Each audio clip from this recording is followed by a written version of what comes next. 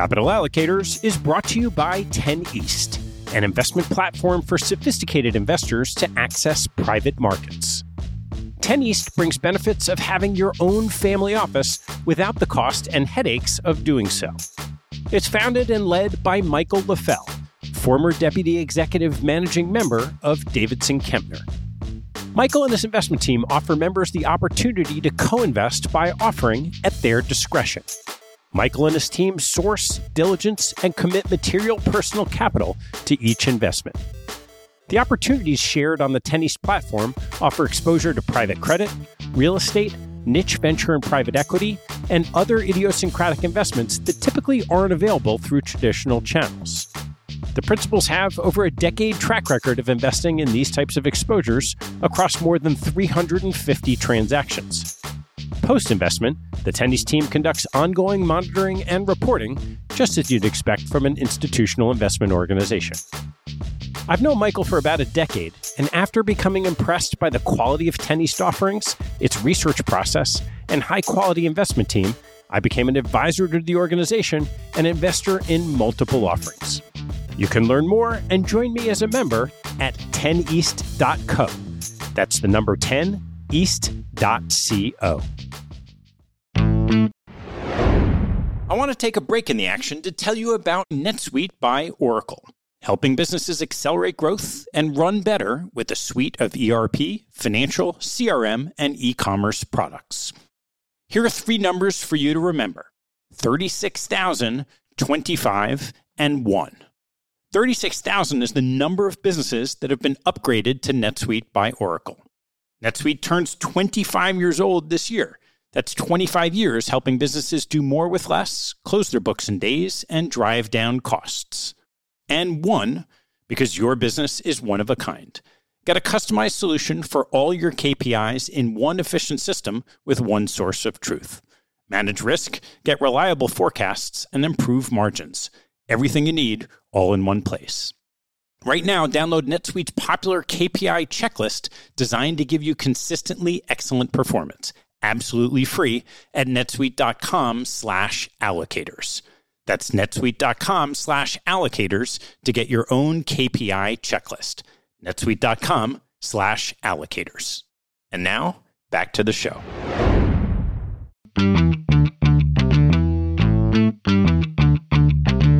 Hello, I'm Ted Seides, and this is Capital Allocators. This show is an open exploration of the people and process behind capital allocation. Through conversations with leaders in the money game, we learn how these holders of the keys to the kingdom allocate their time and their capital. You can keep up to date by visiting capitalallocatorspodcast.com. My guest on today's show is Mark Baumgartner, the Chief Investment Officer of the Institute for Advanced Study, where he oversees a billion-dollar portfolio that seeks to achieve just median returns, but with significantly less risk. Prior to joining IAS, Mark had stints at the Ford Foundation overseeing risk, at Morgan Stanley's Alternative Investment Partners, at both quantitative and qualitative hedge funds, and as a management consultant. Oh, and he studied to be a rocket scientist before that. Our conversation covers Mark's path to IAS and the principles of luck, risk, and uncertainty on that path.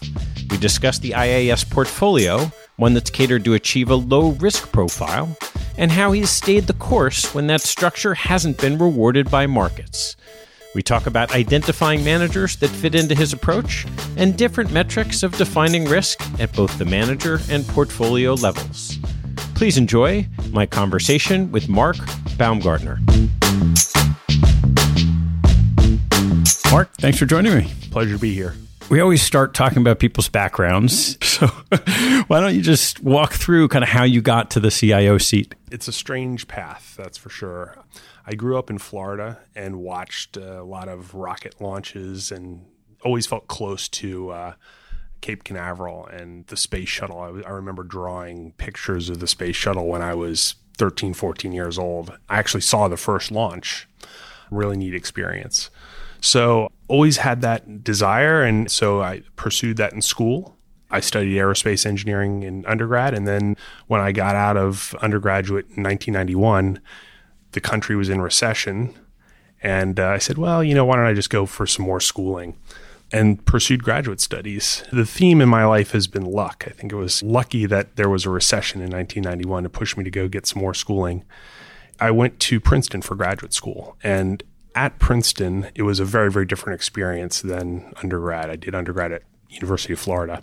And I always I said, when I was at Florida, I had a calculator in my hand and I was always solving problems. At Princeton, I threw the calculator out and exchanged it for a piece of chalk. And we did a lot of theory there. And the other thing that Princeton had was it had a school of political science. And I had a great advisor there who encouraged me to branch out. And so I took classes in the poli-sci department there, got a minor in public policy. And that shifted me off of engineering and aerospace to public policy and application of quantitative methods to areas that were more qualitative, more sociology, psychology oriented. And folks in qualitative disciplines are faced with no less uncertainty than folks in engineering disciplines, perhaps some more uncertainty.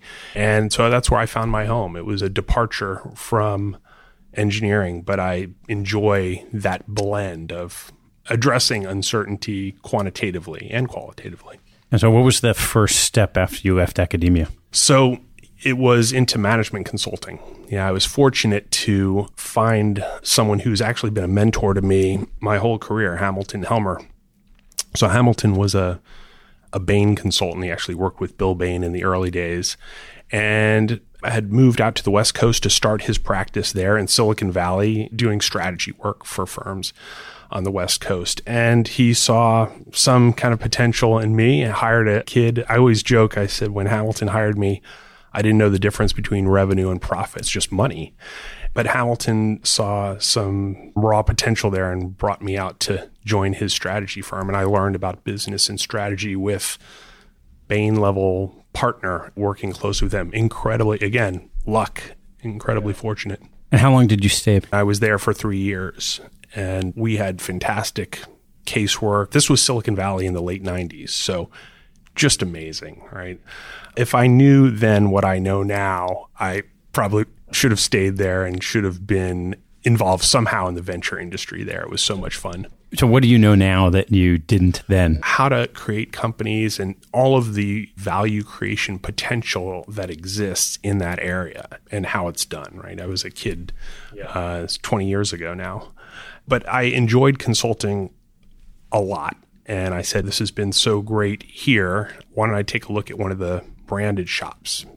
And I ended up going to BCG 3 years later and spent 4 years there being a generalist and just looking at all sorts of different industries, airlines, healthcare, energy, just a lot of fun. Consulting was wonderful.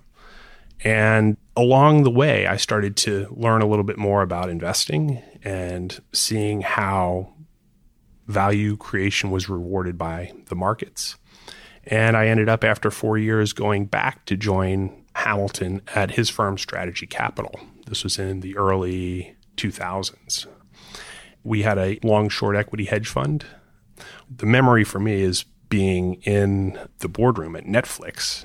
Before Netflix was Netflix, it was really so early. They had a red envelope company, and having that experience and seeing that company being built from the inside and being able to interact with management was eye-opening for me. What was it like in those years sitting inside a hedge fund? Very, very different. It didn't feel institutionalized at that point. It felt like there wasn't even a hedge fund. It was just an investment firm.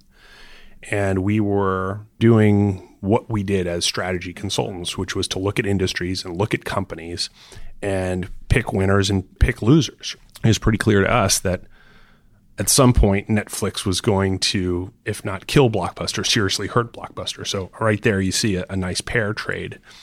And, it wasn't clear at that point. It was Amazon had not even entered the business yet, was sort of threatening to enter. I don't know if you remember, they actually had a DVD delivery system before they were streaming. And it was Reed Hastings who had the vision to stream content, which you could see things converging, and it's reality today. But back in 2003, it was pretty tough to see where broadband had to go. And obviously mobile devices have changed all that as well. It was not as institutionalized. We were just picking winners and losers. And how long did you say? So that was a year.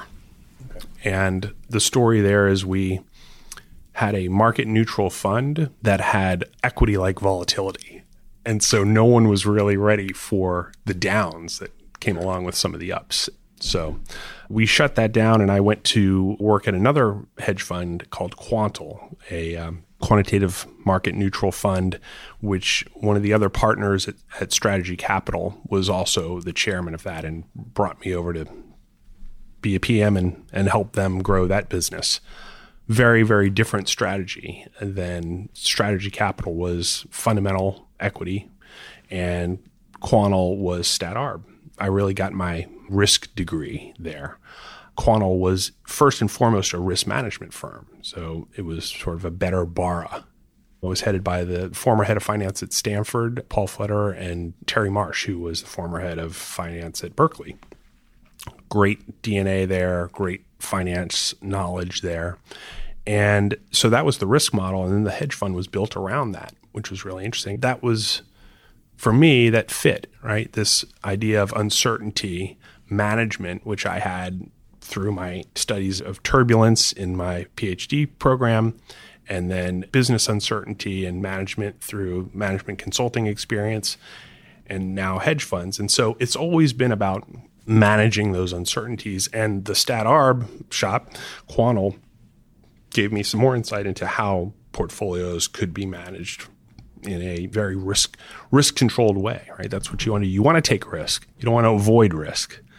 Howard Marks says a risk avoidance strategy is a return avoidance strategy, but you want to manage those risks. So that's been key for me in my learning about hedge funds and then how I manage hedge fund portfolios after. So you have a setup where you've got two leading finance profs in the early years of quantitative hedge fund investing, but we don't really know about Quantal today. Yeah. So what happened? Quantal is about the same as they were.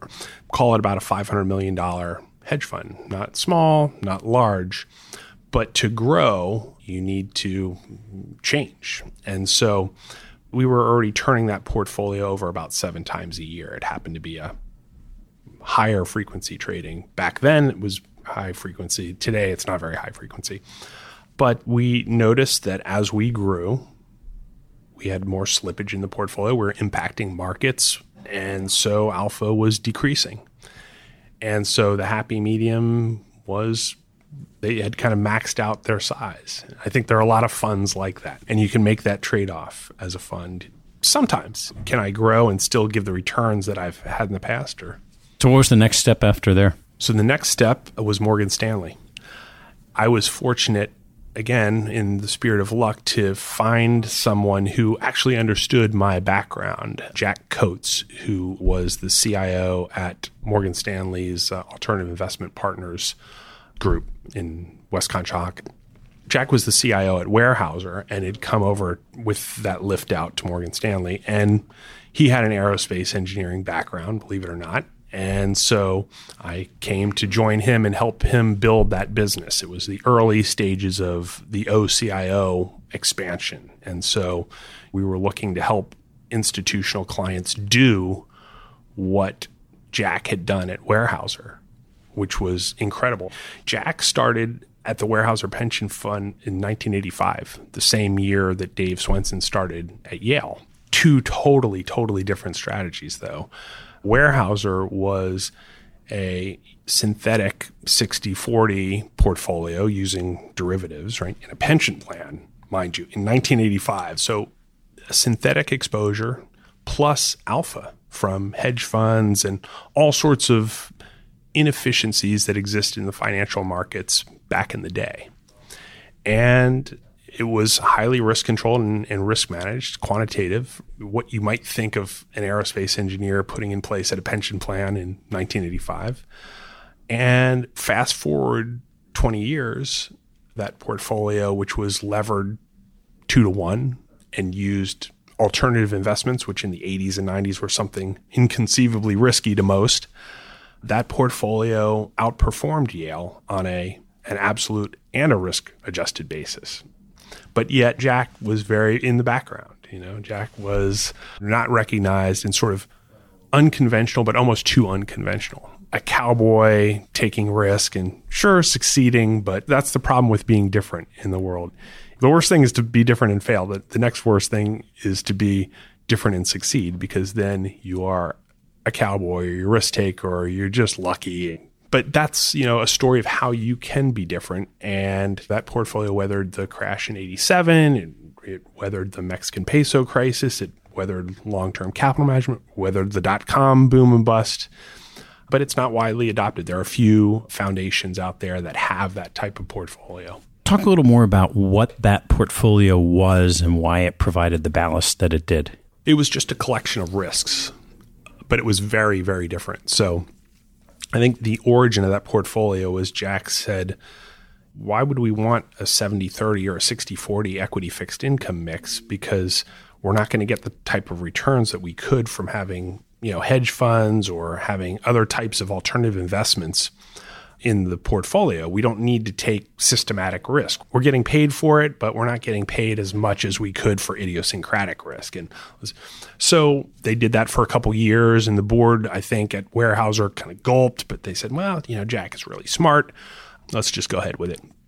So fast forward a couple years, and possibly through the 87 crisis, I'm not sure, but the performance of that portfolio, as you can imagine, very, very different than performance of a 60-40. What did that portfolio look like? Call it a collection of alpha-generating managers, a portfolio largely uncorrelated with the market, hedge funds, macro, relative value, things without a lot of embedded market beta, and derivative overlay, which was managed to get the betas. And to recognize that there are embedded betas in hedge funds. I would not call this easy or clean. Jack had a sign on his wall at Morgan Stanley. It said, don't try this at home, because you need to pay attention to it. Obviously, everything is risky. A knife is a risky thing to hold in your hand, but you want a surgeon to use that to do good. So that's what we would describe the strategy as. It's risky, but if you manage the risk, just like most of our hedge fund managers are risk takers, but they're managing that risk. And that is sort of the key there. So it was highly risk managed derivatives overlay with alpha. And is that really what he brought over to Morgan Stanley as well? Yeah. And by the way, look, portable alpha is a bad word now, but that's what it was. I mean, that's what we were talking about doing. We wrote white papers on this novel idea, and that's what it is. But I think portable alpha in 2006, which is when I joined Morgan Stanley, that was before the crisis. And there were a lot of people that were recognizing the potential of this. And obviously, quote unquote, it's just leverage, right? So yes, it's leverage, but it's applied in a very intelligent and highly risk managed way, right? To achieve an objective. That's how you do it. A lot of people took that and just, we're going to lever up. And that ended badly. How long did you stay at Morgan Stanley? 2 years. And what was the impetus for moving on? Well, the crisis happened, yeah. Morgan Stanley shrunk lots of businesses. So we were one of the casualties of that. And again, you think of that, well, that sounds pretty unlucky, or no, I choose to believe it was luck, because I was fortunate enough to find the Ford Foundation at that point. There was a leadership transition at Ford and a desire to perhaps change the strategy there, which was heavily equity centric. And Ford was very early in private equity and venture and had a terrific portfolio, but suffered a bit during the crisis. So the Ford's portfolio is very equity centric, suffered in the crisis. And that was an impetus to change or to hold on? Well, Ford, to their credit, held on and still tell stories, again, about how tough it was in March of 2009, just staring down into this abyss, and no one had any idea. And it was much, much worse than anyone had expected. And there was a lot of confusion as to whether things were broken or survivable, right? And Lehman had happened, Bear had happened. The courage to hang tough and keep risk on in that situation was very, very hard. But they did it, which is remarkable, and credit to the board and credit to the investment team there at Ford. And then what we did over the next 5 years was to shift that portfolio more toward an endowment-like portfolio. We built out the investment team there.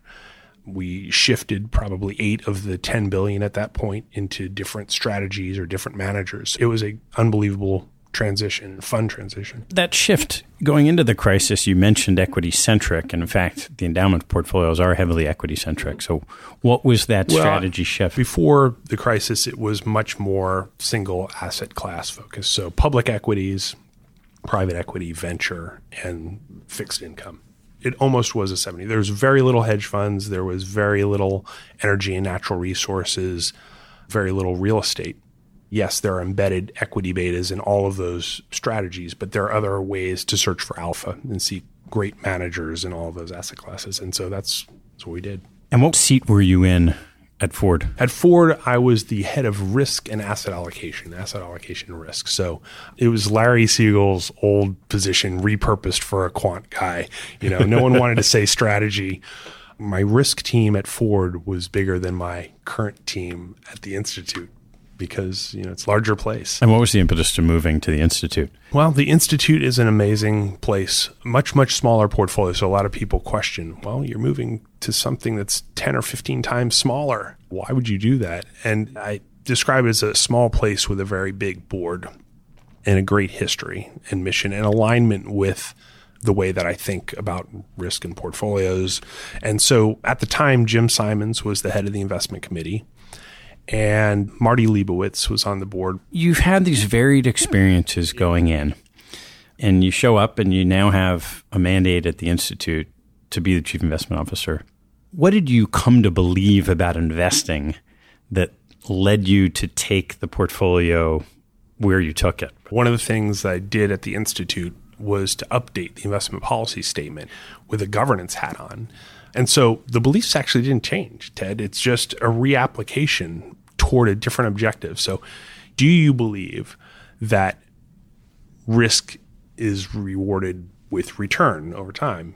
Sure. Do you believe that risk means a variance in outcomes? It actually is uncertain. Yes. So we're actually seeking uncertainty. And we are seeking uncertainty in different areas, so diversification. But uncertainty is risk. And so that's really, we're hunting for a lot of risk. There's a lot of different risks in the Institute's portfolio. Combined, they actually result in something that is much lower risk than I think what a lot of our peers have by design, by mandate. When I joined, I said, Jim, what's the objective for this portfolio? What are you trying to achieve? And Jim said, we want to keep up with our peers. We compete for talent with top universities, and we want to pay our professors and attract talent here, right? That's sort of the key, this knowledge base. But if you can just keep up with the median peer, that'd be great. And then I looked around and said, so you're asking me to be average? And he said, no, we want you to be median peer return, but with half the risk. So you have half the risk budget. Yeah. So that was the key. I said, okay, I understand now. And so that mandate has resulted in a very different strategy for the Institute than most other places. It's just when you have your risk budget torn in half, you can't have the illiquidity in the portfolio, and you can't have the volatility, and you certainly don't want the drawdown, given the spend rate that we have and what higher education price index inflation is. We've got to target an 8%, perhaps higher return, just to keep our head above water. But yet we can't afford to have more than a 15% or 20% drawdown, because we'll never recover. Our spend rate would be too much. Well, I'm presuming Jim didn't open up Renaissance Medallion for you to solve that problem. So how did you go about the strategy? So the strategy by and large was in place, and it was 100% alternatives. That portfolio was in place, that strategy. It was 80% hedge funds and 20% private markets funds, mostly venture. And so the changes that we've made have been much more around the margin of the types of managers that we were seeking and the illiquidity profile of the fund. We've decided that we can afford to have more illiquidity in the portfolio. So we've slowly pushed that allocation out toward 25, 30, and maybe even 35% in private markets with a very high focus on managing those cash flows and liquidity. At the same time, in the hedge fund side, people say, how can you even get close to 8% there? Well, we are targeting very high potential return hedge funds, high risk hedge funds.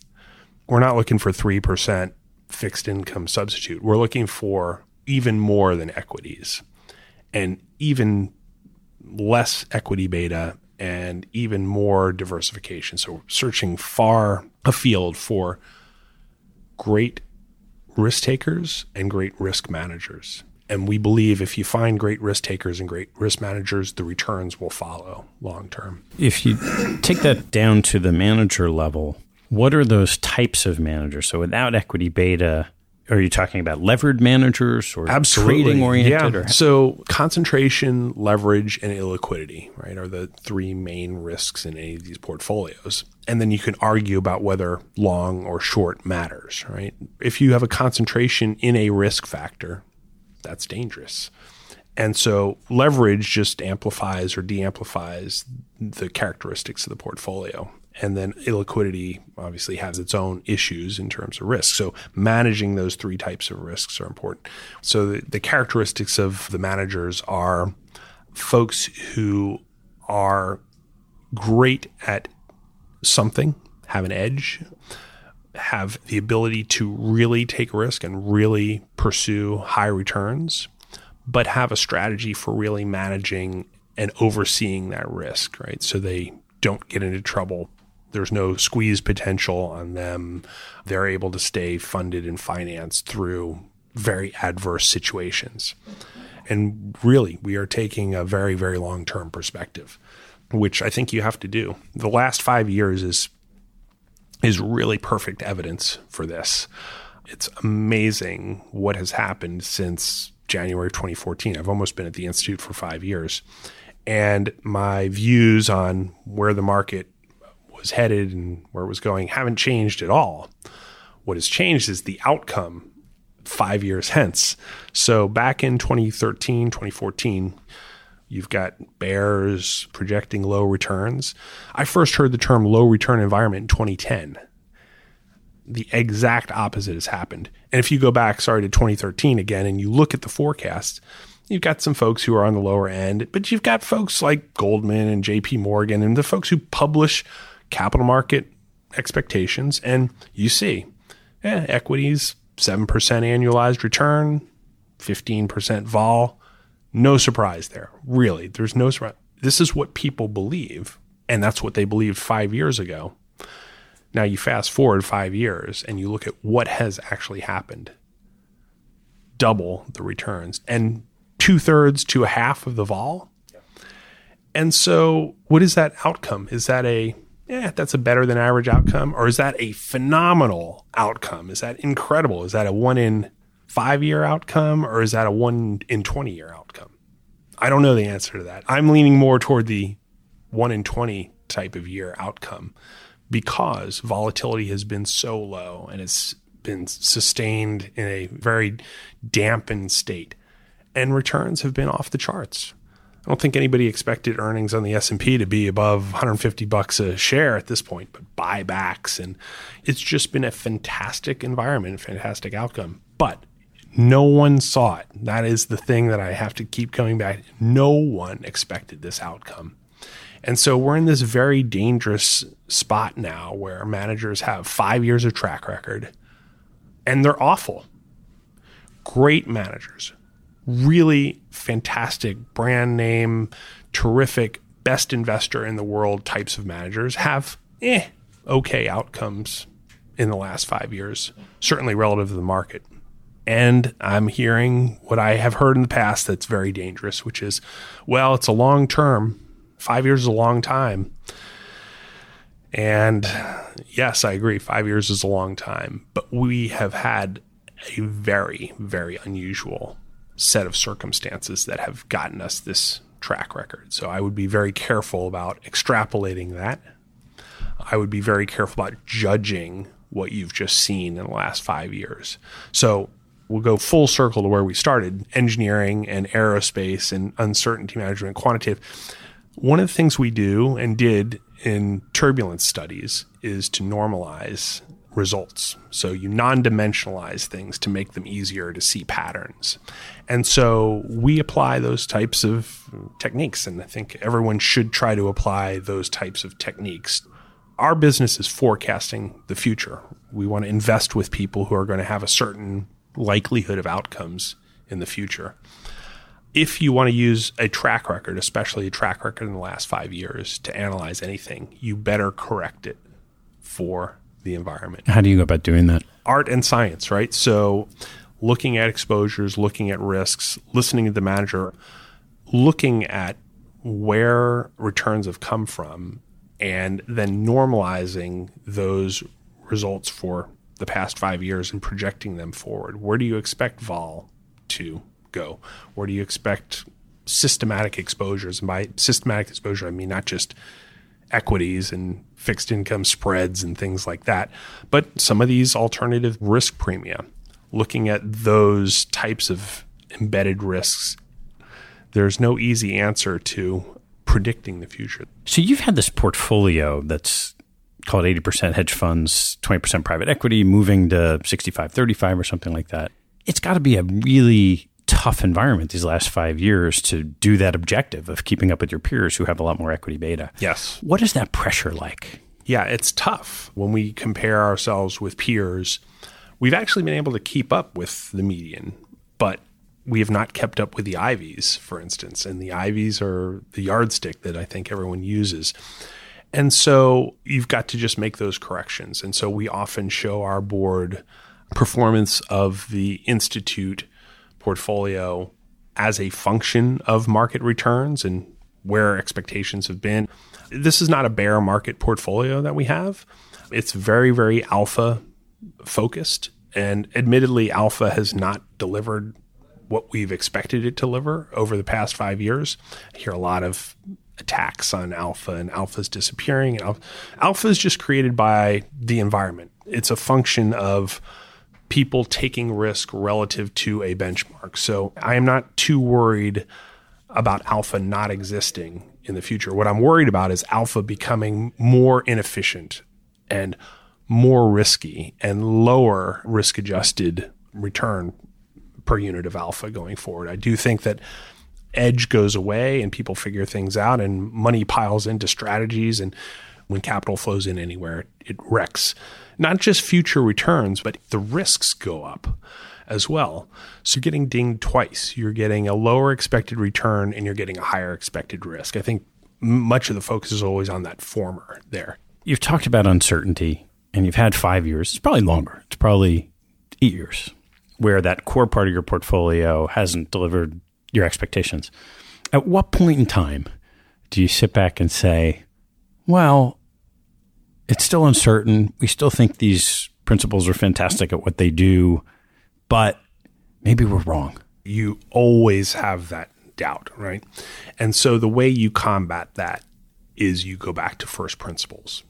In engineering, it's the law of conservation of mass, law of conservation of momentum, and the law of conservation of energy. That's it. So if you don't believe those, then you can't believe what comes after that. So what are those first principles you're deploying? So the first principles are there inefficiencies in the market? Yes, we believe there are, and we believe there are reasons why they exist. Can those inefficiencies be exploited by folks with relationships, folks with differentiated knowledge, folks with differentiated access, folks that are making use of structural inefficiencies, folks that make money from the lack of attention or care being paid by larger groups, kind of the remoras of the world, all of the folks who are great at using tools and information in new and different ways. All of those things create the ability to take risk and profit differentially from risk. So Yes, we believe all those. And if we look back at the past 5 years or 8 years, we've actually done better. We've had median returns. Some people say, well, that's just junk. No, we've done it with so much less risk. We've achieved it with the maximum drawdown in the portfolio has been 2%. That's non-existent risk. This is what I want to caution about is we think, anyone's complaining about an 8% return over the last 5 years with a 2% max drawdown. That won't be achieved again, right? That's phenomenal outperformance from a risk-adjusted basis. Yeah. But obviously, we have our target returns. So I just caution. What happens is if you believe that the risk environment that we've had in the last 5 years is going to be the same as the risk environment in the next 5 years, by all means, lever up, concentrate, go for it, get really illiquid. Sure. If you think that the environment in the next 5 years is not going to be similar and you think it's going to do something else, then you probably need to position differently. If you don't know where the world is headed, then don't position your portfolio like you do.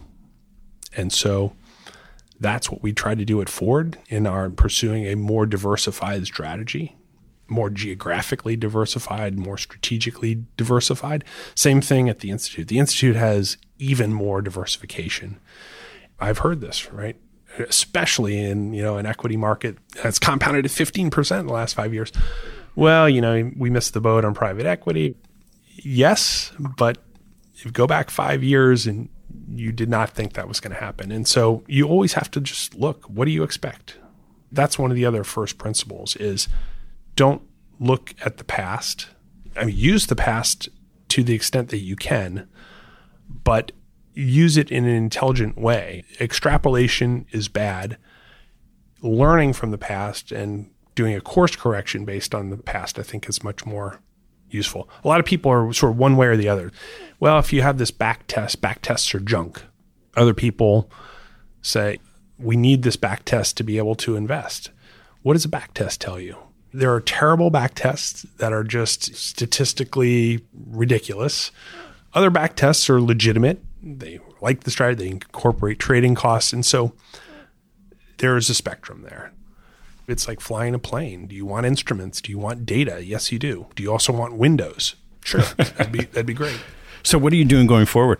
So we are migrating slowly toward this new strategy of being able to take more risk. And that's how what the board has said. The board has said, yeah, we're getting more comfortable with the idea of taking more risk because we've got to find more return. And we also believe that you can't find return without risk.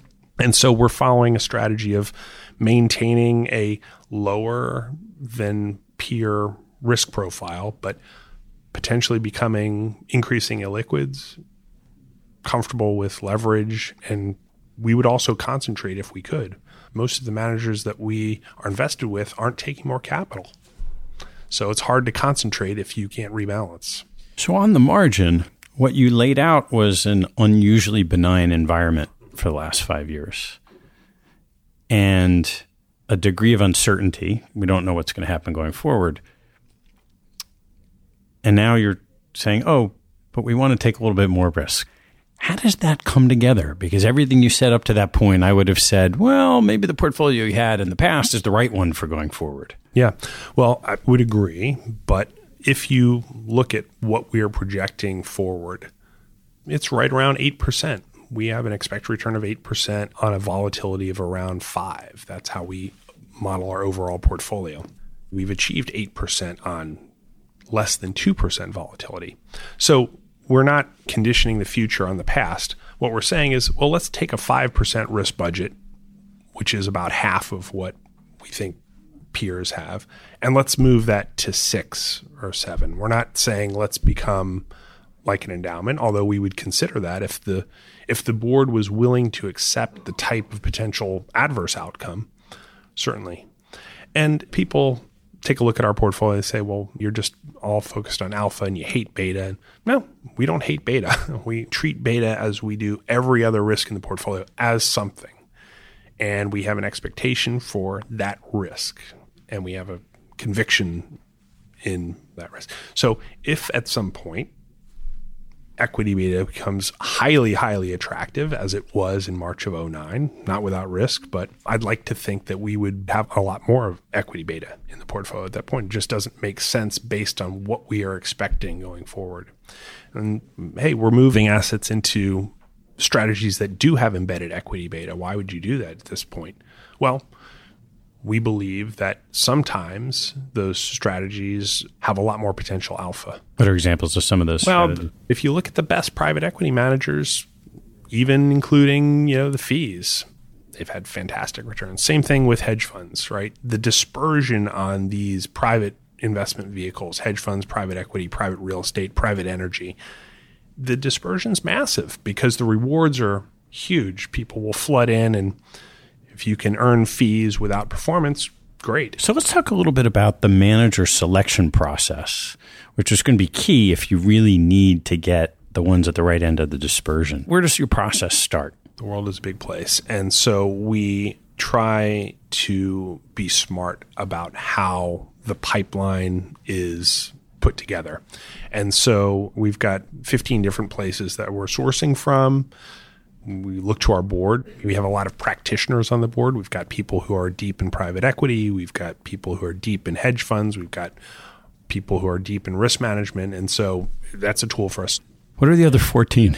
Oh, well, peers, other family offices, as well as other endowments and foundations. I think the idea for the Institute is one of our other competitive advantages. We're smaller. We're about $1 billion.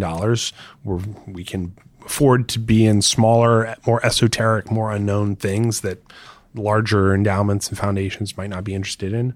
We hear there's direct reach outs, there's third-party marketers, there are cap intro groups.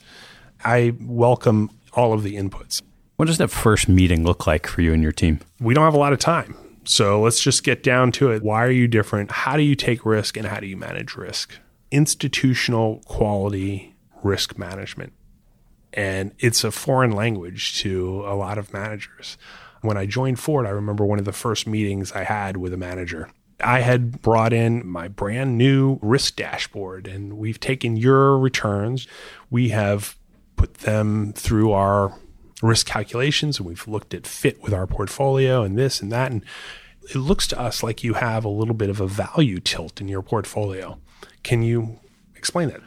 This particular manager took it and they put it inside a folder, and they closed the folder on top of it. And they said, we don't think about the portfolio like that. At that point, I think educate me. How do you think about the portfolio? I welcome diversity of thought, welcome diversity of portfolio management. Where have you made mistakes on the manager basis? Well, I think operationally, focusing on smaller managers entails risks that you have to be aware of. And we've had the misfortune of investing with groups that we thought had fantastic ideas and IP and failed operationally. And so we're pushed out either from having not the right investor base or not the ability to actually sustain a business long term. So is there a size that is your sweet spot for managers? Yeah, we have managers ranging from $400 million hedge fund to the tens of billions of dollars. And we've seen all the research as well, smaller managers, I don't disagree with any of that research, but by and large, we think that you can make money in lots of different ways. And if you're large and you're playing in an illiquid area, or you're large and you're not able to pursue high quality deals, then sure, you're not going to make a lot of money. But if you're large and you're playing in a very liquid area and you have an edge, or you're large and you're the only game in town who can take a deal down, then you're going to make some money, right? So it's all about edge. And yes, I see in general, by and large, smaller managers are making more money than larger managers. How do you approach the scarcity issue in private equity of needing to be with the best performing private equity firms? Yeah, that is very, very difficult, right? And that's hard because it appears that skill is persistent. Going back, putting my management consulting hat on, Hamilton always talked about power in business. He's written a book called 7 Powers, which I recommend on business strategy. what you've ended up with, these private equity firms and the ones with persistent good performance and venture as well, they're incredibly powerful businesses. They're franchises. They have access to deals. They have all sorts of levers of power. They control their suppliers and they control their customers, right? Customers are begging to get in to pay incredibly high fees to these managers because they want a piece of that alpha pie. They want a piece of that sustainable power in that business. And it's amazing what a powerful VC firm, the terms that they can negotiate with a portfolio company who wants that brand. So there's brand power there. There's relationship and cornered resources. Definitely great sustainability there. But you see emerging firms come in and challenge incumbents. And so there is a little bit of that as well. There's some mobility. If you are looking to enter in and you can't get access to one of the great managers, you got to look for who the up-and-comers are and look for the keys that will give them some ability to succeed, even if they don't have access to those first-tier deals. Is there something there that is going to give them an edge and potentially vault them into that sustainable area? And what's your success been at picking those? Haven't analyzed it. I think we're pretty content with our manager group. We would give more capital to all of the managers in our portfolio if we could. When you look at the portfolio from a risk lens and knowingly think differently about it than many of your peers, what metrics do you think your peers might be missing in their assessment of risk? It is very, very complicated.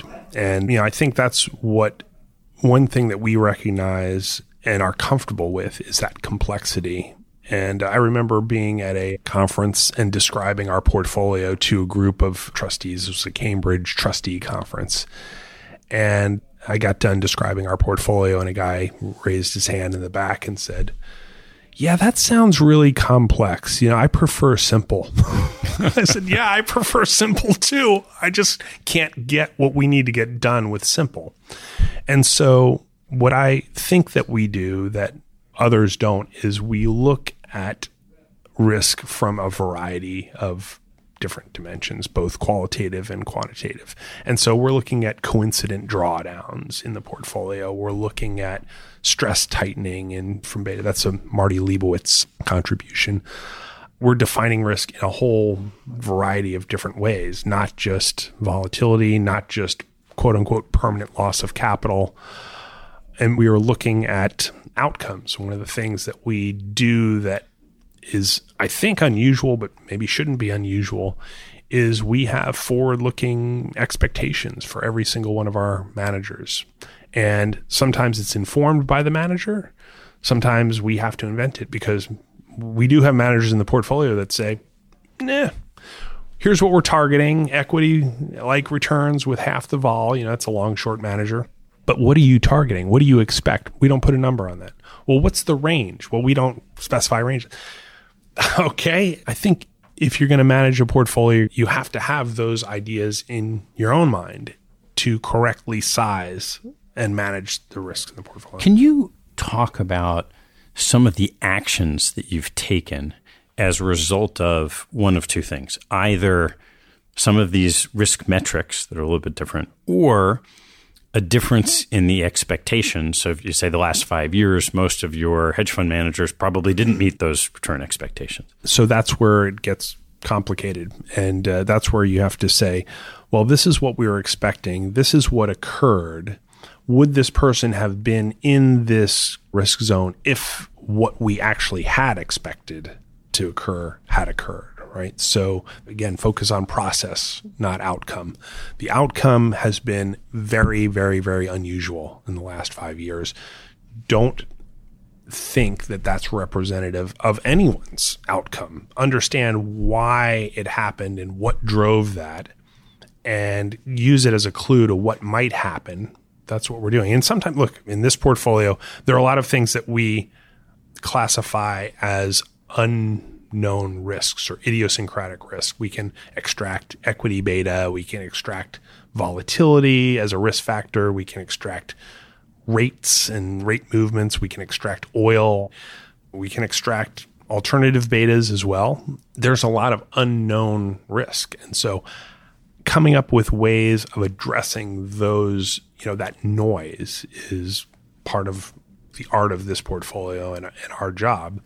Go back to 2004 and my time at Quantal with the university, the finance folks, and very quantitative process. There's a book by Grenold and Kahn, Active Portfolio Management, that talks about how risk and return in active space are calibrated. And that's one of our first principles. Do we believe that these managers are skillful enough to convert, if they get the opportunity to convert active risk into return? And the answer is yes. And so why haven't hedge funds done it then? Why? Well, if you look at the environment and you look at the constraints that are put on portfolios and you look at people who manage risk, right? That's the key here. Risk takers have been rewarded in the last 5 years. The folks who've had the pedal to the floor have crushed it. And so, sure, if you wanted to take risk in the last 5 years, great. Do you want to keep taking risk, right? Do you think you're going to get rewarded for that? So the people who actually have not done as well, in my view, in the last 5 years, have been some of the best investors and definitely some of the best risk managers in the world, period. And you're going to see over a cycle, last 5 years, been a cycle. We're going to see a cycle at some point. All right, I want to turn to some closing questions, but before we do, I didn't get a chance to ask you about what the Institute does. So the Institute is an amazing place. It's where Einstein was the cornerstone faculty there. The place was built around him. And it's 4 schools. It's physics, math, humanities, social science, and history. And so it's this beautiful blend, actually, of quantitative and qualitative. And by design, the Institute's symbol is truth and beauty combined. The portfolio and the way that we think is highly, highly aligned with the way that the Institute is pursuing knowledge. And so what does it do? It pursues knowledge. The director of the Institute, Robert Digraph, just resurrected a book by Alexander Flexner, who was one of the founders with the Bamberger family in the 1930s of the Institute, called The Usefulness of Useless Knowledge. And it's the pursuit of quote unquote useless knowledge. We have GPS on our mobile phones these days, and we take that for granted. But Robert points out in the book that if Einstein hadn't figured out, the theory of general relativity, we wouldn't have GPS. We have to correct for relative motion of satellites when we're coming up with a position location. So that type of thing. I asked one of our other board members, why are you involved? And he said, well, we're building cathedrals. I said, what is that? He said, we're working on stuff that is not going to be done in our lifetime, but is important. So it's a really terrific place. I encourage anyone to go check it out and come visit. It's 800 acres in Princeton, just south of the Princeton campus. It's all open to the public. I see people walking their dogs and riding bikes and walking around. It's a really, really beautiful, serene place to think. All right, let's turn to some closing questions. Sure. What's your favorite talent or hobby, either now or from when you were younger? I am a jack of all trades, master at none. I enjoy golfing. I enjoy tennis. I enjoy ice skating. I enjoy reading, moving. There's no one extracurricular activity that I've focused on that I have decided to become world-class at. What's your biggest investment pet peeve? It has to be overconfidence and hubris.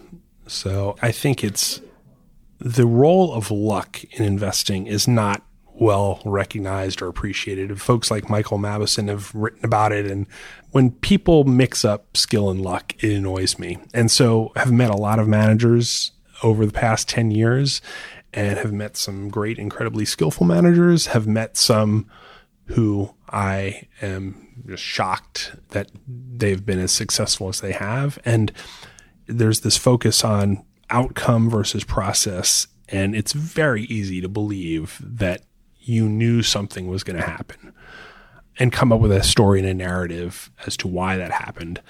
And when I see that in a manager, that bothers me a great deal. I want to see an acknowledgement of risk. In order to manage risk, you have to know you're taking it. So I'm not a believer in sure things in this industry.